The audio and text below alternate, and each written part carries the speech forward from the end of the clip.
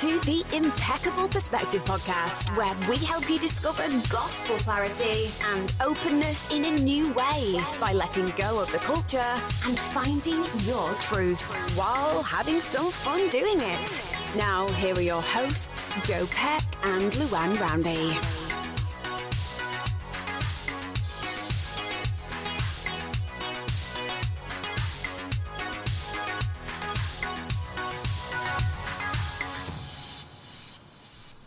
All right, everyone, welcome back once again to the Impeccable Perspective podcast.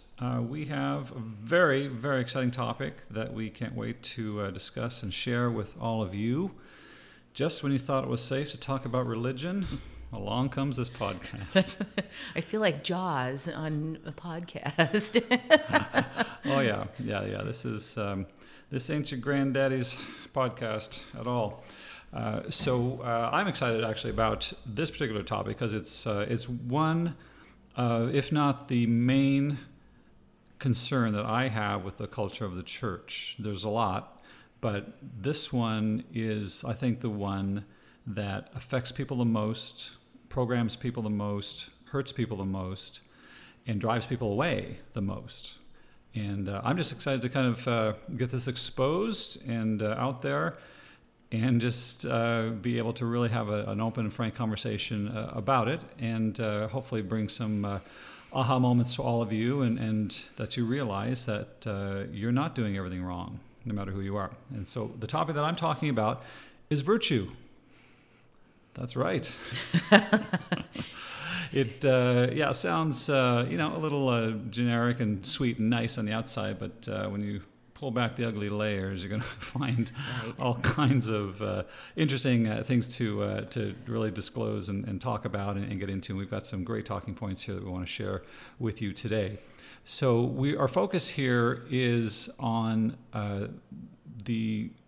understanding the definition of the word virtue. I think, first of all, it's misconstrued in the culture of the church. I would agree. I don't think in society, I think in society it also has become misconstrued, and it's really looking at the root of where it's come from in its purity and how it has gotten twisted again. And that's where the culture, not just the LDS culture, but the culture of what we're steeped in, especially here in America, has brought us to this thing of virtue being about sexuality and about women. There's the two things that come together in it and pounded into. Joe thinks that's funny whenever I say that. Listen, when we're talking about women and sexuality, and you say pounding, I'm just, that's a great. And this pun. is why Joe and I are so opposite on this podcast. He's the definite male. I'll go figure. There right away when you don't even realize exactly what's where going it's on. going in that. Exactly. It went downhill really fast. Back to it's pounded, meaning that the parents are so fearful. I think that's one of the parents' biggest fears whenever I talk with parents. My daughter will be choose things that will get her to a place where she's pregnant, or that she will be taken advantage of, and they don't want their daughters to experience those things, which I understand as a parent. That is something that is that is important, but it's teaching them about what virtue is, what purity is, why we have it in the truth of it, as opposed to out of fear and out of faith that we can trust our daughters and that we can teach them, and then you let them govern themselves. And if they screw up and make mistakes, which my children have chosen differently, and they've learned from those mistakes, and it's interesting, some of them will look back and say, wow, I wish I would have chosen differently. Others still aren't in that place, but it's up for each of us. And maybe each of us would look back and say, I chose to do these things and I learned an amazing thing from it. Or, wow, there was probably an easier way to learn that, and I just didn't choose that road. But now you know, and you can also take great comfort in knowing that the atonement is there for any mistakes you make, or and I don't even like to use the word sin, because I don't think when we make a choice and it turns out to be, let's say, the wrong choice for us personally, or we realize, there was a better, like exactly what you're saying, there's a better way to actually learn that lesson, or a better way to do that, and now I know that. I don't like to say that's a sin, because saying it's a sin means that there's no value in it, that you did something wrong and you should never ever do that again, and shame on you. Whereas like you think about the value you get from making a choice and then you learn from it, whether it's a tough lesson or a great lesson, it's valuable, and it's okay to do that. I like your viewpoint, and it's that shame that you're steeping into it, that it is a sin because I'm missing the mark, and we're going to talk about that with virtue and what it truly is. And when I miss the mark, I learn, okay, I need to shoot my arrow a little differently at the target. Again, another innuendo. Well, yeah, you're just going to be on a roll today with that one. Yeah, exactly. But I need to aim at it differently and do something differently to get a different result. And that is because people ultimately are searching for joy, happiness, to feel fulfilled, to find love, connection, and to return back to God. Like that, ultimately, we all want to return home. And I don't care what religion you're in. That's their ultimate goal, to return back to home. And there we can feel that longing for home and why we want to go back. And that's where virtue is part of that. And that's why it's one of the... There's many parts of Christianity that virtue is in. And so let's just talk about the origin of it. The origin I looked up is Latin. Vir is, it's funny, whenever we talk about Latin, my 7th grader is taking Latin, which I just love, because now she's going to learn the origins of all these words and what they really mean, as opposed to what man has made them out to mean. Think of all the job opportunities she'll have, Yeah, think of how much she can speak a dead language. It's wonderful. Bilingual, English and Latin. What? Yeah. Exactly. We don't need that here. But so in Latin it's man, and virtuous is valor, merit, moral perfection. So let's say man's moral perfection. So if we're looking at virtue, whenever we then go to the definition, behavior showing high moral standards, a quality considered morally good or desirable in a person. None of that has to do with sexuality, and that's where it's gotten misconstrued. Virtue is a power, and Joe and I, as we talked about this, have talked about really virtue is about God's power, and that is the important part, because all power comes from God. And there's different kinds of virtue. There's sexual power, there's healing power that the Savior had that we'll talk about. There's power of even the virtue of the priesthood power, that they talk about that has a virtue of where am I focusing it? Am I focusing the priesthood power of in a morally good or desirable way, that it's God's power to act on the earth? Or am I looking at priesthood power as, wow, look at, I have this power, I'm so wonderful, I can do amazing things. We have the power of creation as well, right, that we've been given. That's a power. We have the ability to create life. Not everyone should have that, as you can tell, but that does happen, and that's just how it is. We have to roll with that. We talked about the power of discernment, right, and being able the power, like I have several friends who are empaths, and they are able to really feel the energy of other people around them, more so than I think the average person can. At least that's how they feel about themselves. But they literally take on that energy of the person that they're around. Things like that. That's a power. Right, you can feel it, and that's. Its virtue is just looking at it as God's power, and how we now have that in our lives to be able to use it in our lives. And if you virtue is also a power that's talked about in the Bible, along with faith, hope, and charity.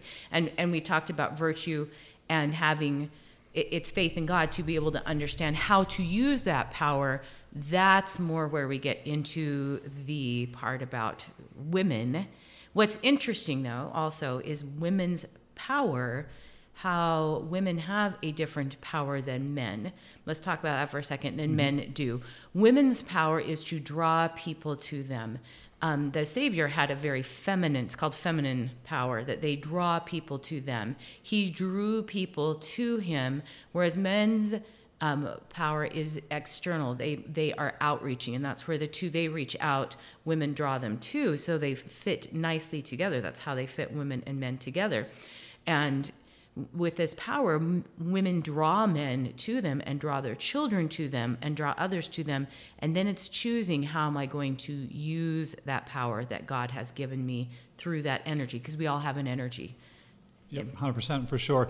And we talked about this was an interesting point that you made earlier, that that power that women have to draw people to them will draw people to the church, right, as well, which is I never really thought of it that way. It makes a lot of sense, actually, like that. And do you want to talk? I'm just curious to know how you feel like that will play out exactly. It's interesting, but it's been talked about by Quorum of the 12, by the prophet, about women and how they will be the ones to draw out people to the church. Spencer W. Kimball said in the coming days, and I'm paraphrasing, in the coming days, it will be the women of the church that will draw people unto us. And it's true. If you look at how the church is moving and shifting, and there's a shift in it, women really have a greater role in the church, in meeting with, even in the high leadership of the church, with the prophet, with the Quorum of the 12. Everything that they do, the women are now involved. If they are talking about the restoration, if they're talking about in conference, there's more women speakers. Whenever they have some type of broadcast, there's always a woman present and her voice is always heard. So they're really moving into that. And people will ask, well, why didn't this happen before? And it's, again, God's timing and how it's the right time for that to present in the society and in the culture that we have, and why God would have it come about now. That's very interesting, thinking about timing, because people get really kind of bent out of shape, and this is LDS stuff too. And if you're not a member of, if you're not a Mormon listening to this, that's okay. But there are certain things that have happened throughout history that people challenge. For example, blacks in the priesthood, receiving the priesthood, after other like basically white people, white men, have received the priesthood, and there was a delay for that, and there was charges of just racism and things like that, and the church is kind of stuck in the past, and all these kinds of things, and same thing with women. I mean, traditionally the LDS church is a patriarchal kind of thing. That's not right, and that's more of the culture, but that's what it's evolved to, and it comes from the fact that most leadership is men, because they hold the priesthood and they're called to certain positions, and women aren't called to certain positions, but they're called to other positions, which is all equal. But the problem is that people look at that and say, this isn't fair, this isn't right. But it's not about that. It's about God's timing, which is a fantastic thing. And women have this beautiful, amazing ability to connect and to draw and to nurture, right? And to really just build these wonderful relationships and true soul-to-soul connections with everybody. And it's time for that to take center stage now at this time in history, because that's going to fulfill God's plan of salvation and what the world needs, I believe, at this time. It's not because they weren't worthy of that before, or it's not because they're not good enough and suddenly they are. It's crazy. Men and women, we both have different characteristics, different skills, different abilities. We're made to complement each other, not to be equal to each other. And the point of that is to make all of this work.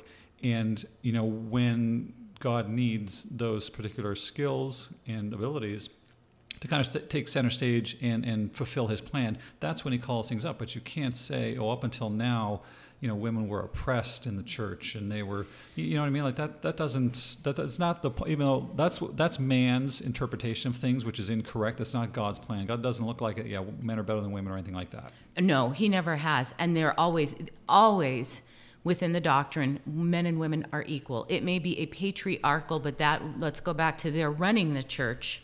And that has nothing to do with the doctrine and nothing to do with the spiritual part. They are spiritual equals and always will be spiritual equals. And the church, I think, and society is seeing that. And there's way more emphasis in women in government roles, in schooling, in being equal, in science and we're science, technology, and you do that. The STEM. STEM, right, programs that they're in. Exactly. Right, and the church, even back in, I'm looking at a talk by Gordon B. Hinckley in 1988, our responsibility to our young women talks about how so much of, this is 88, so we're talking, this is a long time ago, how much of our focus has been on the young men, and it's time to put it on the young women. And he calls it a renaissance. The church has been in the forefront of training the daughters of Zion and giving them responsibility. We believe and have taught consistently from the earliest days of the church that a woman's greatest mission in life is honorable and happy marriage with rearing of honorable and happy family, mother, nurturing, and we're back to the proclamation. But then he talks about how it's important for them to get an education, to have responsibilities for women in the church, in the community, consistent and in total harmony with marriage, motherhood, and the rearing of children.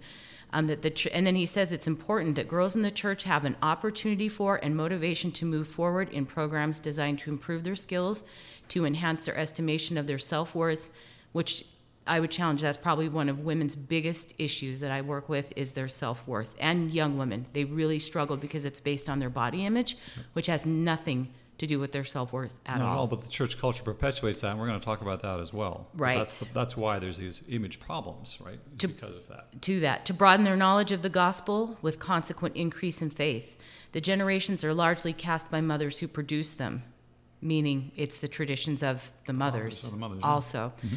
The story told that Brigham Young was once asked what he would do if he had to choose between providing education for his sons or for his daughters. I love Brigham Young. He's kind of like on the edge. He replied he'd educate his daughters because they would become the mothers of his grandchildren. Oh, that's fantastic. What a great perspective that is. Yeah. It really, really is. And there's another quote we'll talk about in a little bit, but it's even the traditions of the mother. So I have like a client who really struggles with body image, and she's working and has made significant strides in that, but it's come back to her mother had a problem with her body image and would always say, I'm fat, I don't look good, I don't know, I'm not attractive, I don't look the way that I used to. And there's zero truth to her, she's not attractive. And then it's her thoughts that are propelling where she's going and how she's teaching her daughters to view themselves, as opposed to teaching them our bodies are amazing, wonderful things. You have worth no matter what you look like. Sure, we want to take care of ourselves because why? Because when I love my body, and we're back to it's a gift from God, and that power or that gift from God that I've given, I'm going to do everything to take care of it. And my body is a temple. How do we take care of the temples? They are very sacred, and they are taken care of like when you clean the temple, it is a very detailed, very specific cleaning where there's not a particle of dust that's left by the end of it. If we take care of our bodies in that way and love them, then we're really going to focus on loving and putting things into our body in the ways that we eat, the ways that we exercise and get our sleep, and love them just for what they are. If you think about if you've been inside a temple, right, and you've seen it, you see how incredibly ornate everything is. And there's literally tens of millions of dollars that goes into building a temple. And everything is top shelf. And so if you kind of take that analogy and look at what you put into your body, right, it's the same idea. What gets put into the temple is only the best ingredients, let's say. Correct. And so that's the same thing with your body. If you're referring to it as a temple, what are you eating? What are you putting into your body that is going to change things on the inside, right? With all of the functionality of your body, we need to have, following good health and nutrition practices for that. So it's not just the exterior good skincare and things like that, and even exercise. We also have to think about what goes on inside our body.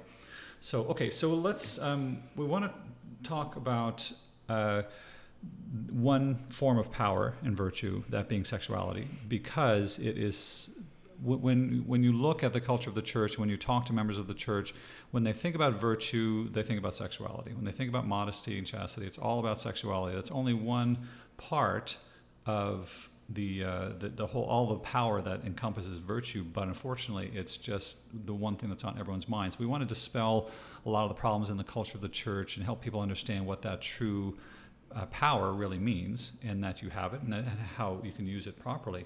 So I want to start off with your definition of virtue in terms of sexuality, because this was really an aha moment for me. I never ever thought of it in this context at all when you told me about that, and I think it's absolutely fantastic. So you said that virtue is when a woman does not use her sexual power to manipulate men or others, or to get gain for herself. Correct. Okay. So let's break that down and talk about what that really means. Okay. So, and let's go back to the scripture that's rooted in Proverbs 31, who can find a virtuous woman, for her price is far above rubies, rubies being the most desired or expensive, valuable currency or what have you. Right. And so who can find a virtuous woman? Let's kind of pick that apart for a second. A woman of power, meaning that she has God's power that she has saved to use within the bounds that God has set. And the bounds that God has set are what, Joe? In terms of sexual power. Sexual power. It's basically, no sex before marriage and complete fidelity after marriage. Mm-hmm. Right? And that's it. And what's interesting is those are the doctrines that we've been taught. Those are the things that the church, and again, now we're not looking at culture, we're looking at purity and truth. Right. And why would a woman save that to be within marriage? Because at that point, the man has committed emotionally, and there's this commitment and promise between both of them, and she has a trust or a covenant with him. If you're looking at a covenant marriage also within the sealing of the temple, that he has covenanted and promised to listen to her as she is to him, and they have covenanted to listen to the Lord and to bind that marriage with the Lord.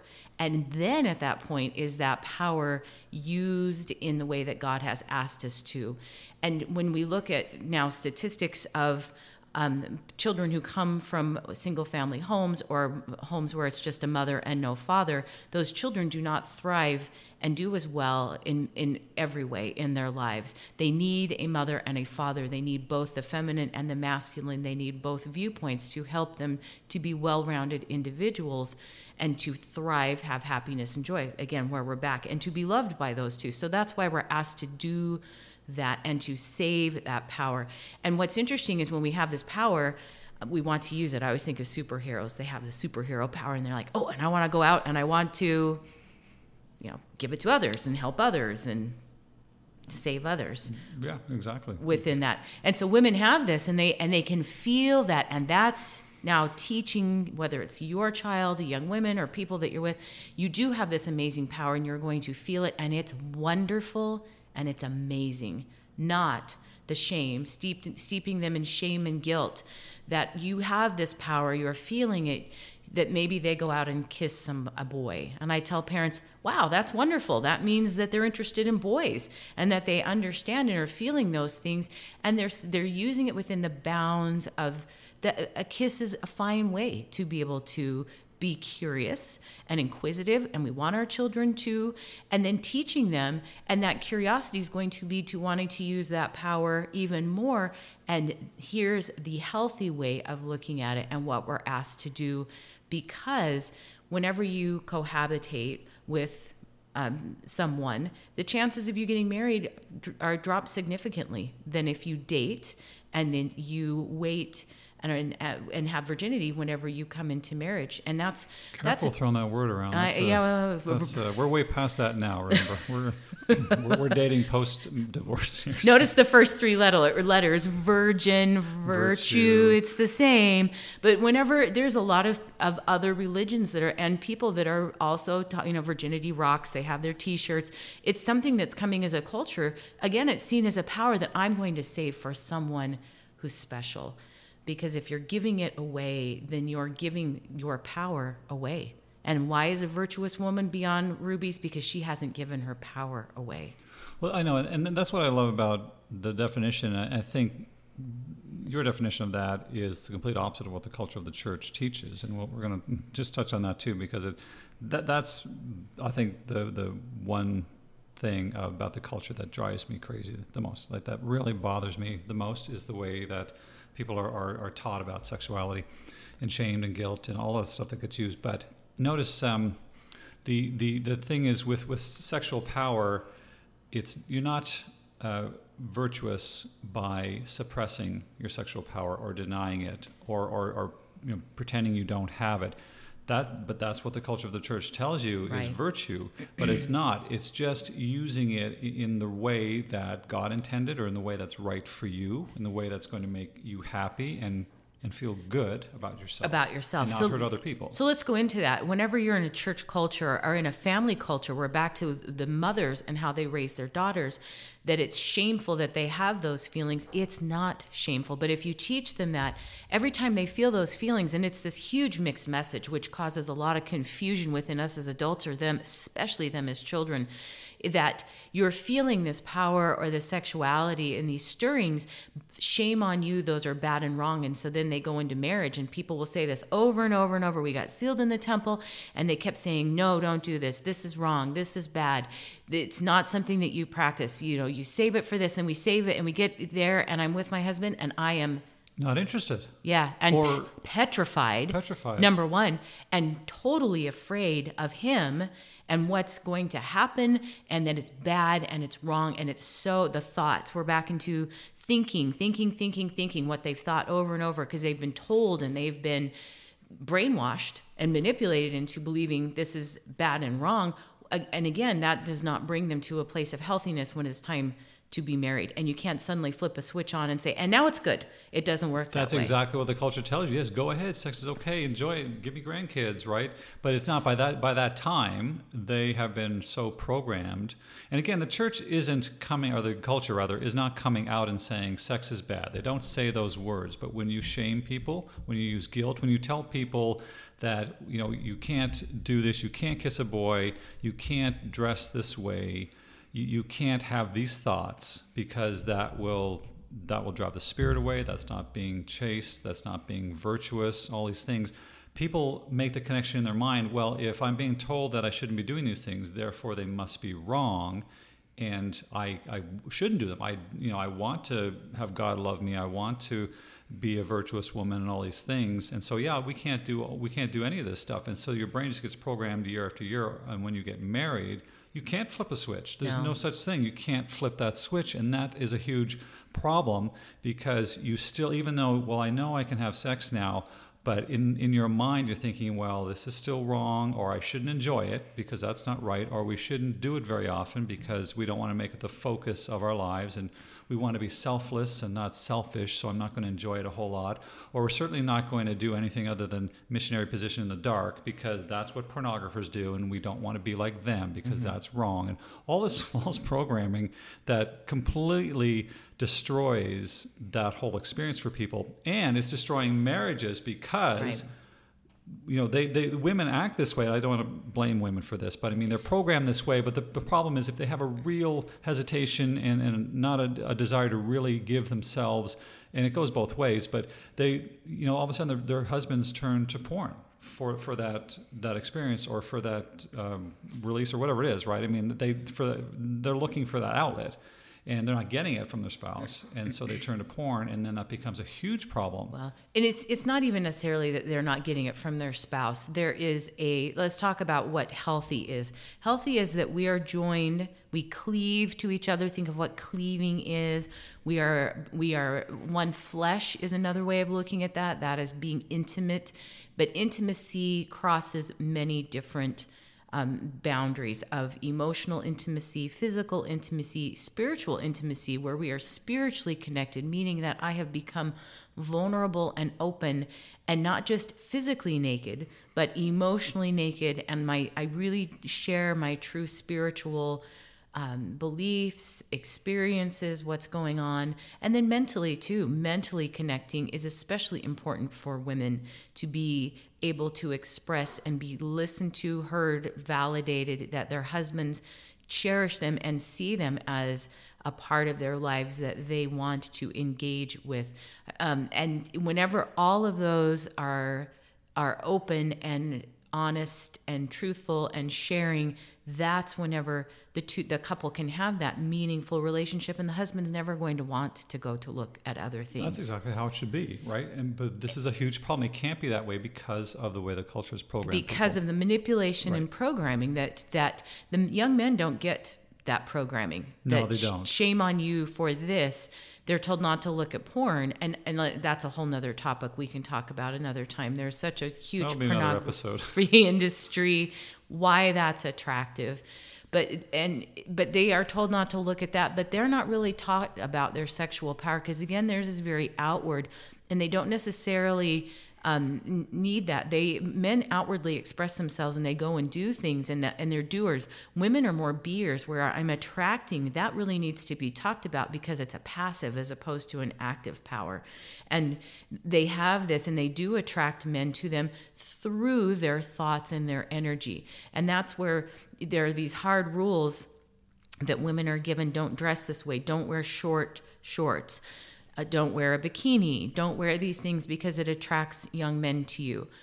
That is not their responsibility, what the young men's thoughts or what they're if young men are attracted to a young woman, good for them. That means they're sexually healthy. It is good. Again, right? You don't want to teach, because what happens if you teach young men it's bad to be sexually attracted to a woman, a young woman? Then he's going to think, well, maybe I need to be sexually attracted to a man, because if this is bad and wrong, then I don't want to feel guilty and shame. And I don't want to disappoint God. Or my parents or someone else, and they're confused. It starts from the confusion, and that's where they start searching for something else. Maybe I'm attracted to boys. Maybe I'm not sexual. And then we get into the whole I'm pansexual, I'm not sexual. The confusion is rampant among the youth of the world today. Yeah. And it's teaching them, no, this is the way that we are created by God. If you're confused, let's talk about it. Let's explore your thoughts and your feelings and your body sensations. Ask them to be open and honest with you, or if they can't, maybe to go to therapy and talk about those things with the person who's not their parent. That, because you can't disappoint your therapist. They're going to love you and accept you no matter what you do in that way. But helping them to gain an understanding of that we do have this power. We're asked to do this because it is what's healthiest for us socially and spiritually and emotionally and mentally and physically. And that those are the marriages that, again, statistically last longer, are the ones that are based upon those principles than the ones that it's I've given my power away time and time again. Let's say a young woman goes out and gives her power away time and time again. And the power can come back. She brings the power back. But if I'm giving it away, what do I learn? As a woman, the only way I connect with a man is when I give him my power. So I give that and I have sex with him. He's attracted to me back. At least I get something, which is better than nothing. And women have a fear of, I'm going to be alone. And it goes back to survival and rejection. I won't survive if I don't get married. How am I going to financially support myself? I'll be rejected, and I'll be the cat lady is what I call them. I'll live with 50 cats and they'll be my happiness. Crazy cat lady. The crazy cat lady. But I won't have this marriage, and that's what they long for. They long to have this connectedness, and they want it so badly that they will give their power away just to get something. And once the man has it, the chase is over, and it's no longer. No, it's not. And from I can attest to that, because as a convert, right, I grew up living in the world, and that's what you do. And I was sexually active, and I was looking at women for that. And when I would have sex with somebody, that became the only reason that I wanted to be with them ongoing, right? Was just I can have sex with them. That became the foundation of the relationship. And I never wanted to marry those women because I didn't have respect for them, all these things. It's a horrible, vicious, terrible cycle that everyone lives, and I learned how devastating it can be, and how hurtful it can be to people when you're just trying to satisfy, right, your own desires. Appetites and passions. And that's what it comes to. Bridling those. And for men, it's learning to bridle their passions and say, I really do want to do this, rein it in, and we're going to do it within these bounds of holding hands and kissing and being close and enjoying learning to get to know each other on these other ways. We become friends, we become emotionally connected, and then it comes after that. But you're right. If there's a lot of shame with the woman, it comes to the wedding night and it's not there. And sometimes women can work through that. The men are very tender and caring and listen, and they can hopefully open up and express, this is what I've been taught, and I'm really struggling with this because I've never been naked in front of someone. Women in their bodies, they don't like being vulnerable and being naked. That's something, you ask any woman who goes in and tries on a swimsuit how much they enjoy doing that in a department store. I don't know if I should go. That probably would be a creeper vibe if I went and did that. You could say with someday whenever you have a wife or something, but it's Okay. women hate that, and they'll talk over and over about the naked truth of, I don't like standing there. And I'll have clients stand in front of a mirror and say, I love my body. My body's amazing. And they just don't believe it. But women's bodies are amazing, no matter what they look like. If you look at statues and paintings, they're beautiful, amazing things. And them believing that, taking that into the marriage, and whenever they find that, it's going to be new, but there's a curiosity that they discover together. And that's the wonderful part of it, is that new curiosity, discovery that would be healthy. And we don't know, but we're willing to learn and experiment and just figure out how all of that works.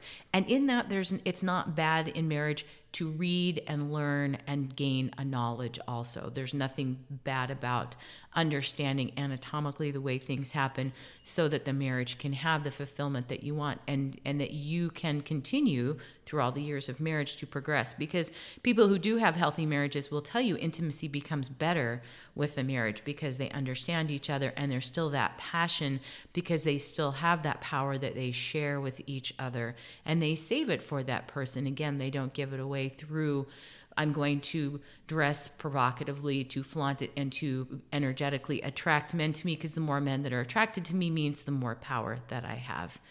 Well, exactly, yeah, and that's a very good point. Like you mentioned before, there's no shame in wearing outfits that are very flattering to your body, or wearing bikinis. I love a woman who will rock a bikini. Like, I think that's empowering. I love the confidence it gives them. I just love the way it looks. I don't think there's anything wrong about that. And, talking about that, first of all, the big problem with the culture of the church is that they've made women feel that they control the actions of boys by the way that they dress. Exactly. And boys are responsible for their thoughts. If you can teach them that, you see a young woman, wow, she looks hot in that, and or whatever their thought is, they might feel sexually aroused, and they go, okay, that is normal and natural, and I'm not going to continue down that pathway, because that is not somewhere I go right now, but I'm mindfully aware of it.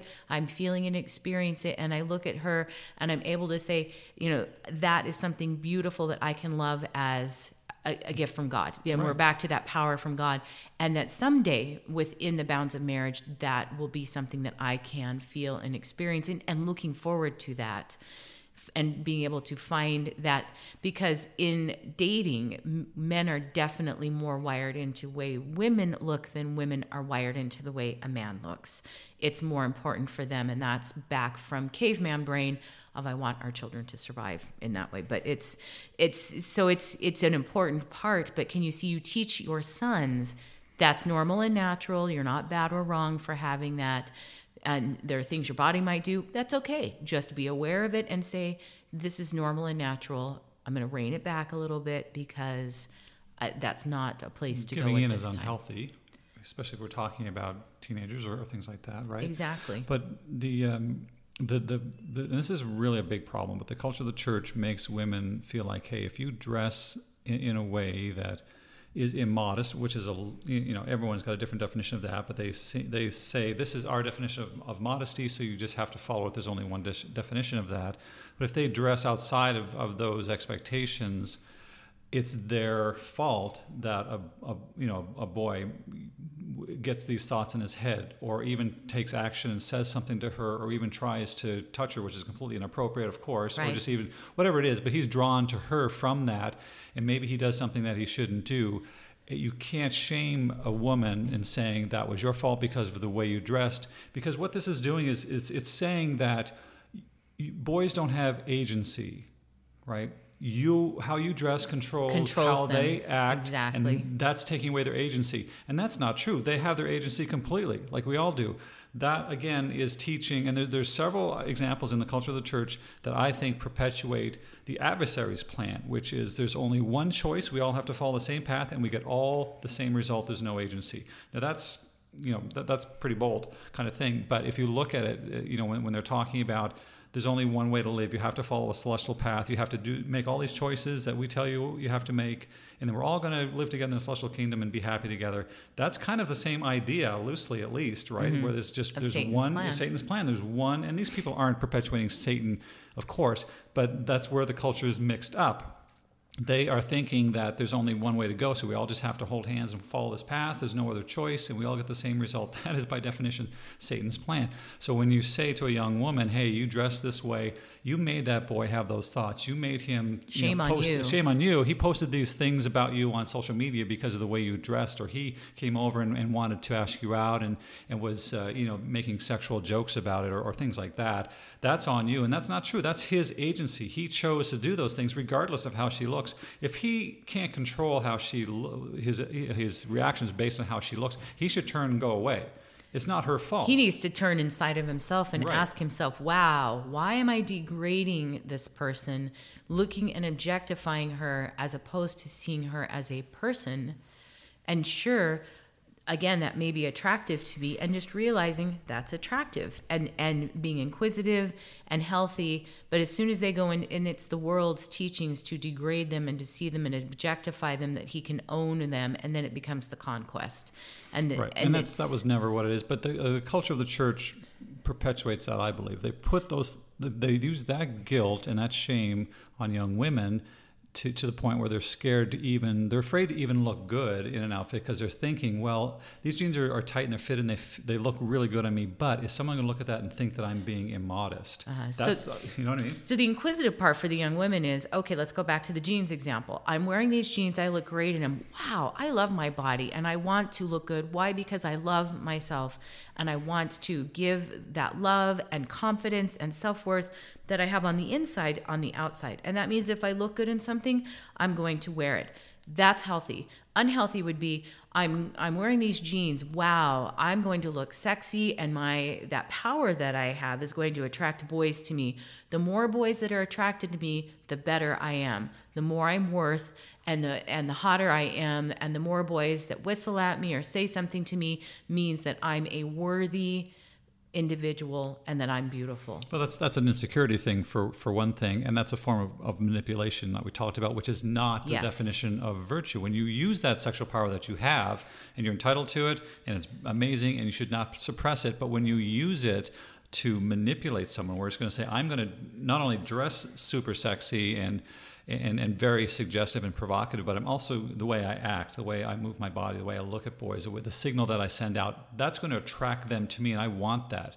I want to be able to control them and attract them to me. That's manipulation, and that's giving away your power, like you said. That is not being virtuous. It's using my power to get what I want. Yeah, but that's not virtue. There's nothing wrong with having the power. It's just using it in the right way. In a healthy way, like you're saying. Right, and I have this power, and I'm going to use it with my husband to bind myself, and he's going to take his power, and we're going to bind ourselves through even conceiving children is a very binding way to use that power, because it gives us the power of creation. And that's the interesting with all of virtue and God's powers. Women have this virtue because they really hold the power of creation. The man has to give part of it, but after that it becomes the woman's 9 months of creating and having that power to create that body. Men don't hold that power. No, not at all. I mean, and like we talked about, right? The man's job is done at conception. He's done. That's just the beginning of the whole journey. And the women do hold all that power, but they were given that power by God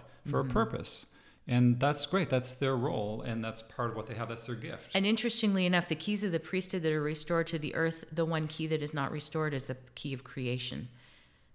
Oh, that's interesting. It is interesting, isn't it? That the men have so we have different keys, like the keys of being temple ordinances, of being able to be sealed and have the family together, the keys of the keys that the prophet holds or a patriarch holds, but they're not. That's one of the keys that has not been restored to the earth. So what does that mean? The keys of creation to create what? So that whenever the Savior was organizing matter and creating the earth, he held the keys to the priesthood of being able to create.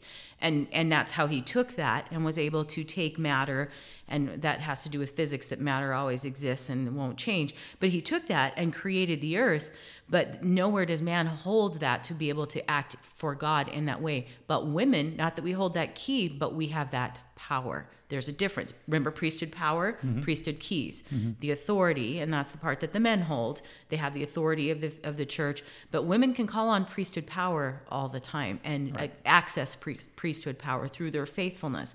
But they also hold the power of creation along with the man. Again, the man has to be a part of that, but truly the life form is created within their body and is mostly influenced through their nurturing and through that power. The women hold the power 100% in creation. And that's an amazing thing. That's a beautiful thing. It's so powerful. Like, you're literally creating life. Like, not one single person in the history of the world would exist without a woman. Correct. Think about that. Or a man, because you can't do it. And that's, again, the joining of the two and the understanding we need each other. We can't do this on our own. Marriage is a solemn thing that God wants us to join in, to have an understanding of eternal principles.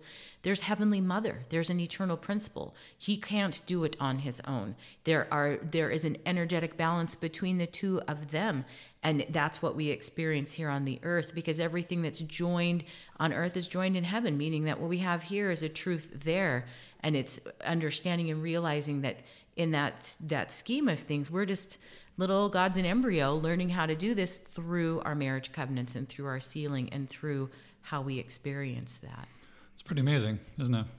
It's something is. else. And yeah, it is. And I think it just has been so bent out of shape by the culture of the church, right? Where the people, and again, especially women, right? But I mean, everyone has been brainwashed, literally brainwashed, which is a strong word to use. And it's not the word you want to associate with the church, but we're not associating with the church or the gospel. We're associating with the culture of the church, because these are the people who are actually brainwashing other people. And they have good intentions, but I don't understand how they don't realize that this is damaging. Right. And parents who are so based in fear that they, again, over and over and over, don't do this, don't do this, don't. How about just gaining an understanding and saying, and this is why, and helping them to understand that. Absolutely. So just to be clear, having virtue does not mean you have to dress like an Amish, right? Or a polygamist at all.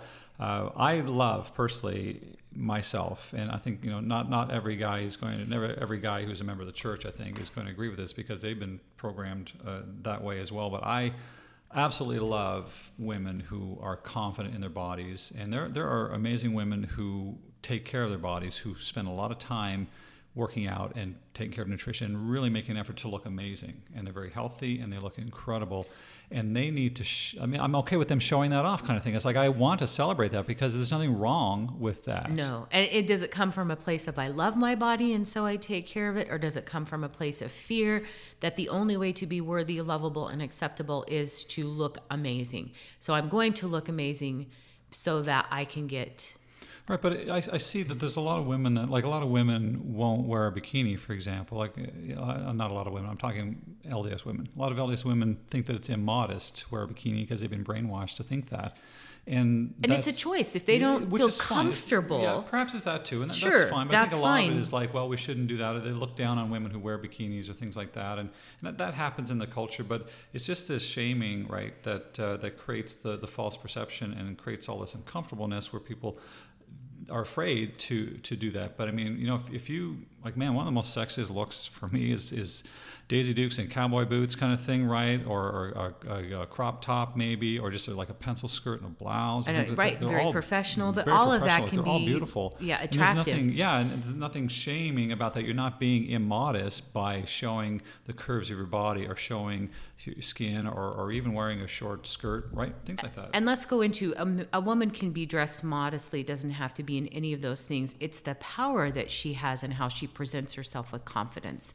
She can be wearing a very attractive, stylish dress that is completely modest, but it's her confidence and the way she carries herself that presents that. It is, yeah. And I think the programming problem that we have is that people feel like, hey, if you're showing, again, this is literally as told to young women, don't show your midriff, right? Don't show, everything has to, skirts, everything has to be below the knee or at the knee and all these kinds of things. And it just, I don't know, it's not the best look, I think, for some people. And there's, if you're wearing something different that is more flattering on your body and showing your midriff or whatever because you have a tight tummy or you've got and you have a little, I can't think of the word. Just a piercing. Holy cow, brain fart. So piercing in your belly button kind of thing, which is it's fantastic. It's one piercing, right? That's okay. It stays. But again, those are things that are up to you. Yeah. And it's taken within the bounds and the covenants and the promises that we've made. So whenever we have temple covenants, we make certain covenants and promises that we will adhere to. That doesn't mean, again, you remove your garments for certain things. And that would, to work out. To have sex. Exactly. But that's one of them. To play sports. Like, to me, it would be irreverent to go running in my garments. Because looks stupid. It's, to me, that I'm sweaty, I'm exercising. That is something that is more appropriate to wear the appropriate attire. It's a whole subculture of the culture, right, where people don't even fully take off their garments to have sex or whatever because they think that's being, right, they're not being worthy or whatever. Right. It's just all that crazy. Isn't, but no. Right. And again, we make those promises, but it's up to you how you live that. Right. That's not up to anyone else. Not at all. Through your choices and through feeling, we're back to being mindfully aware, feeling what's appropriate for you and where those bounds lay. Right. And I think that, again, when we get back to the different laws, right, there's celestial law, terrestrial law that you can live. If you say, listen, I'm not living a celestial law, that's just not, I'm not interested in that. I don't want to wear garments. I don't want to, live that law. I don't want to, just take on that responsibility. I don't want to pay tithing, whatever the case is for you. It doesn't matter. Those are not bad things. Those are your choices. You can live within the boundaries of the law that you set. So if you love just to wear, cute little outfits that really flatter your body, and you're not out there trying to draw men in or manipulate anyone like that. You just look really good, and you love that you look good, and you should flaunt what you have because you work really hard at it, but you're not being disgusting about it or inappropriate about it in any way. It's okay to do that, and I think, a lot of times women will look at women like that, and I think part of it they'll judge them, but it comes from out of jealousy where it's like, hey, that woman is empowered to live the way she wants, and I have to live this way. And you just went into judgment. Judgment's not mine, it's the Lord. Yeah, and exactly. For me, the way I would choose to do it is that I choose to wear my garments at those times, and then there are other things like working out, intimacy, going onto the beach. I'm definitely not going to wear that. That's the thing. And then at that point, I choose what it is. But it's up to me. There's no judge. I kind of want to end again with Gordon B. Hinckley, because the end of this talk has just a really powerful paragraph that about the daughters and about young women, or about women. We'll just call it women in general. But his viewpoint of how we as a society or a church need to help and treat them and see them. He says, of all the creations of the Almighty, there is none more beautiful, none more inspiring than a lovely daughter of God who walks in virtue with an understanding, virtue meaning power, walks in power, right, with an understanding of why she should do so. That's interesting, because that's her understanding of why she should do Correct. so, not the church culture, Correct. not anyone not else. Not her parents, no. An understanding. She is empowered, saying, I have this power. I have an understanding of why I walk this way, why I walk in virtue and power, because I am an amazing daughter of God with amazing power. With amazing power. And it's beautiful, and that should be celebrated and not judged and not stifled. But again, with the culture of the church, they take that quote and say, okay, that means there's only one way to look and to live and to dress. We all have to do the same. Which is not true. Which is not true at all, but that's right. what people are and dealing different with. Cultures dress differently. Oh, people will say women who have to veil their faces, they do that out of they're being manipulated. Some women, that's their level of comfort. If maybe culturally that's what they've been taught, they feel comfortable with that. That's okay. That there's different ways that they dress. That is up to them and the way they have been taught, and whatever they feel empowered in to be able to do that. And he goes on and he says, who honors and respects her body as sacred and divine, who cultivates her mind and consistently enlarges the horizon of her understanding, who nurtures her spirit with everlasting truth. God will hold us accountable if we neglect his daughters. He's given us a great and compelling trust. May we be faithful to that trust. This is 88. Wow, this is a long time ago. He's asking us, we need to see our daughters differently. We need to give them that power and allow them to enlarge that. They need to go to school. They need, and look at the missionaries of the church too. Women are becoming empowered of, I want to go on a mission. I want to serve God. I want to go out and do these things. There's sister missionaries are phenomenal. They're fantastic. Yeah, no, that's wonderful to see. It's a great way to show the Lord you love Him and to serve and to gain an incredible worldly experience in terms of traveling to another country or being engrossed in other cultures that you've never seen before, learning a new language, meeting people that you've never met before in terms of the kind of personality they are and the lifestyles that they live, and just that experience that you don't get just living your normal life for any of us, right? It's incredible for what they get to do with that.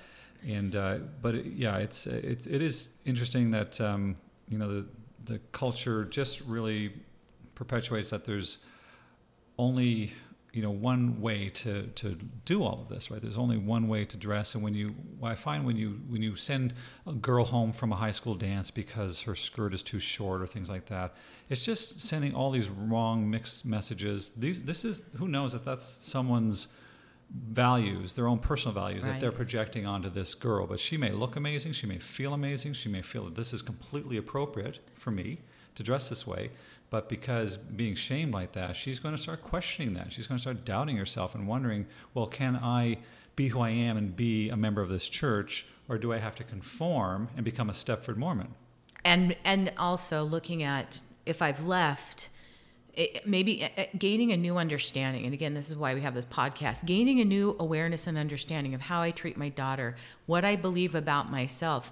There are women in marriages that will conform to what their husband wants and not be true to themselves, dress the way their husband wants, ask the way that their husband wants.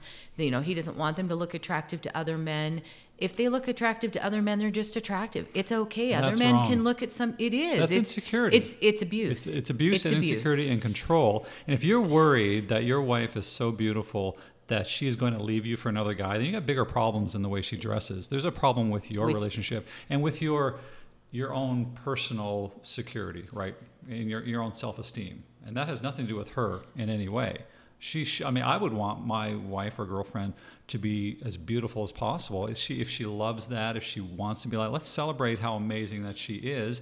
And I just trust that, you know what, if she wants to be with me, she's going to reject any guy that comes onto her, asks her out or whatever. And if she wants to take advantage of that and be with somebody else, then she wasn't the right person for me anyway. So either way, I'm not going to be upset about it. And that's entering into marriage with that understanding, not out of fear, but out of faith. I do want to spend eternity with this person because we are working together. Because if we're working together, it doesn't matter how she looks, she's going to be attractive. You could be out planting a garden and have on, dirty boots and jeans and work on a ranch and not have your hair done and still be beautiful because you're working together for a goal and that you have commonalities with each other. And you're right, there are bigger problems because you do want your wife to look amazing and be empowered.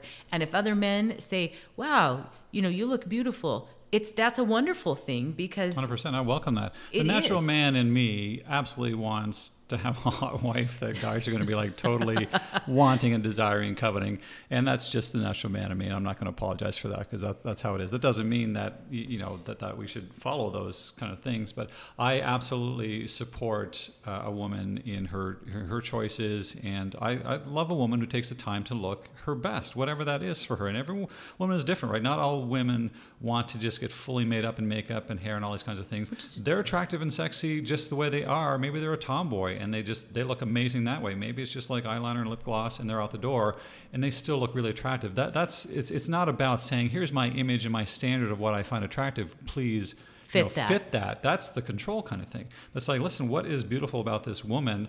And what does she think is beautiful about herself, and how does she define her own beauty, and then support that and celebrate it and just let the world see it. Yeah. And there's nothing wrong with other people validating you, even if they're the opposite sex. So if a man says that and it's done in a like healthy energy, that's wonderful that he can see beauty in all things and be able to compliment that. And the compliments and being able to say those things, those can flow freely. That's validation that comes, that's healthy again. to be able to express to other people. And I think that's kind of where we're taking this, is getting out of the culture of shaming and blaming into healthiness, and being able to support especially the young women of the church in understanding who they truly are, and finding that power that they're divine beings. Yeah, there's a huge disconnect between God, his definition of, let's just say, power, and what the church culture defines as power.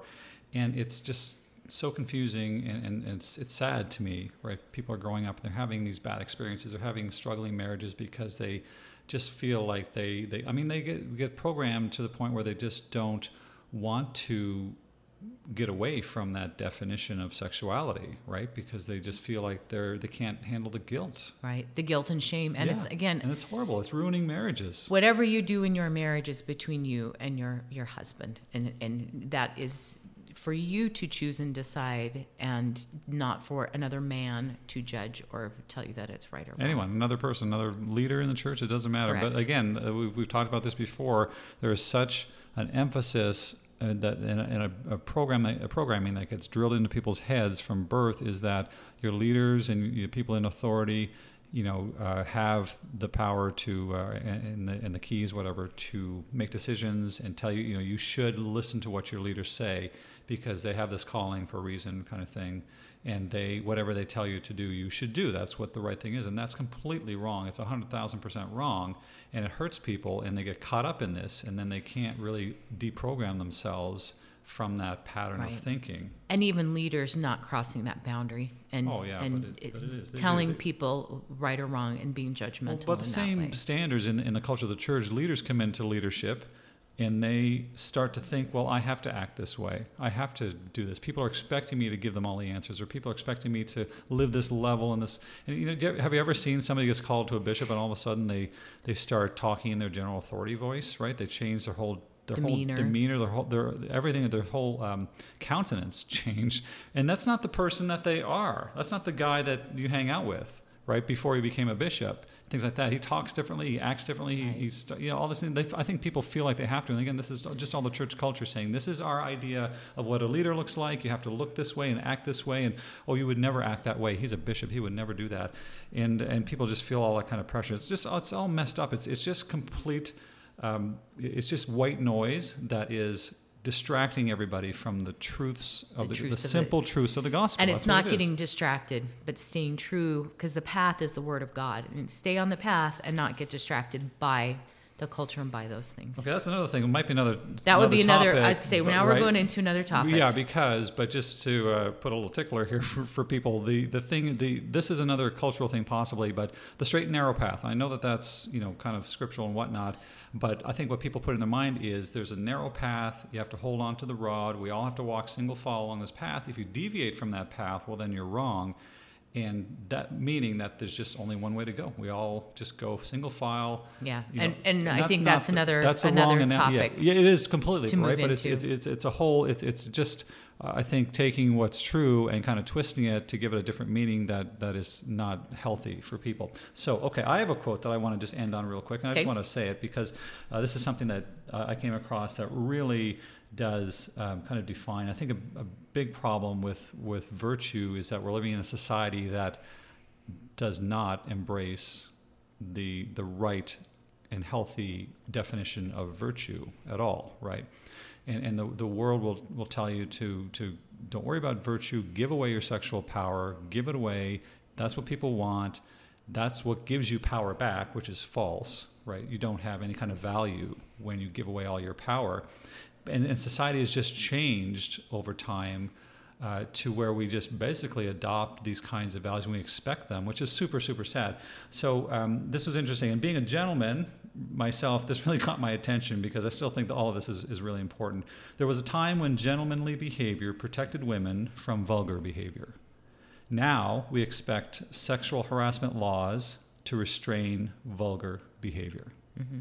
We rely on police, we rely on the courts, we rely on the law to get the message out to say, yeah, abuse is wrong, or this is bad, or you shouldn't treat a woman this way. That's what it comes to, whereas we should be stopping it ourselves. Right, internal check-in. Oop, that was crossing a boundary. Probably not a good idea to say that, as opposed to, oh, that's just my right because I'm a man. Yeah, and that's... Oh, yeah, that's exactly how it is. Culture has really deviated in that way to where that's just women not are objectified, and, women try to just, if they want to dress nicely and feel sexy and feel confident, they get objectified because, men take advantage taken advantage of. And that is not a license for men to do that in any way. That's completely horribly wrong. And it makes me sad because I still believe in chivalry, and it will not die, not on my watch, at least. Right. So that is the Virtue episode, everybody. I love it. I hope you got some good things to think about and reevaluate. And I hope that you realize that, if you feel that you have been shamed and programmed by your experience growing up in your religion, whatever religion you are, that is not right. That is not who you are. And it's okay to define your confidence and your power the way that God meant it, and also what works best for you. And just tapping into that power and truth. It's truth. And tapping into the truth and asking God, being open, creating a space for Him to have you feel how amazing you are. Because when you can tap into that, it goes from being the small self to this large self of, I am amazing and I have limitless possibilities that are in front of me to be able to experience. And just coming into that power and understanding, and I'm not going to take that power and use it unrighteously or in a way that will hurt other people and manipulate them. And if we can do that every day, that's being a moral, ethical human being. And that's true power. There you go. Absolutely. All right, well, everyone, thanks for listening, and we'll see you in the next episode. And in the meantime, keep the faith and keep your stick on the ice. Thanks. Cheers. Thank you for listening to the Impeccable Perspective Podcast. Subscribe to us on Spotify, Amazon Prime, iHeartRadio, and wherever fine podcasts are sold.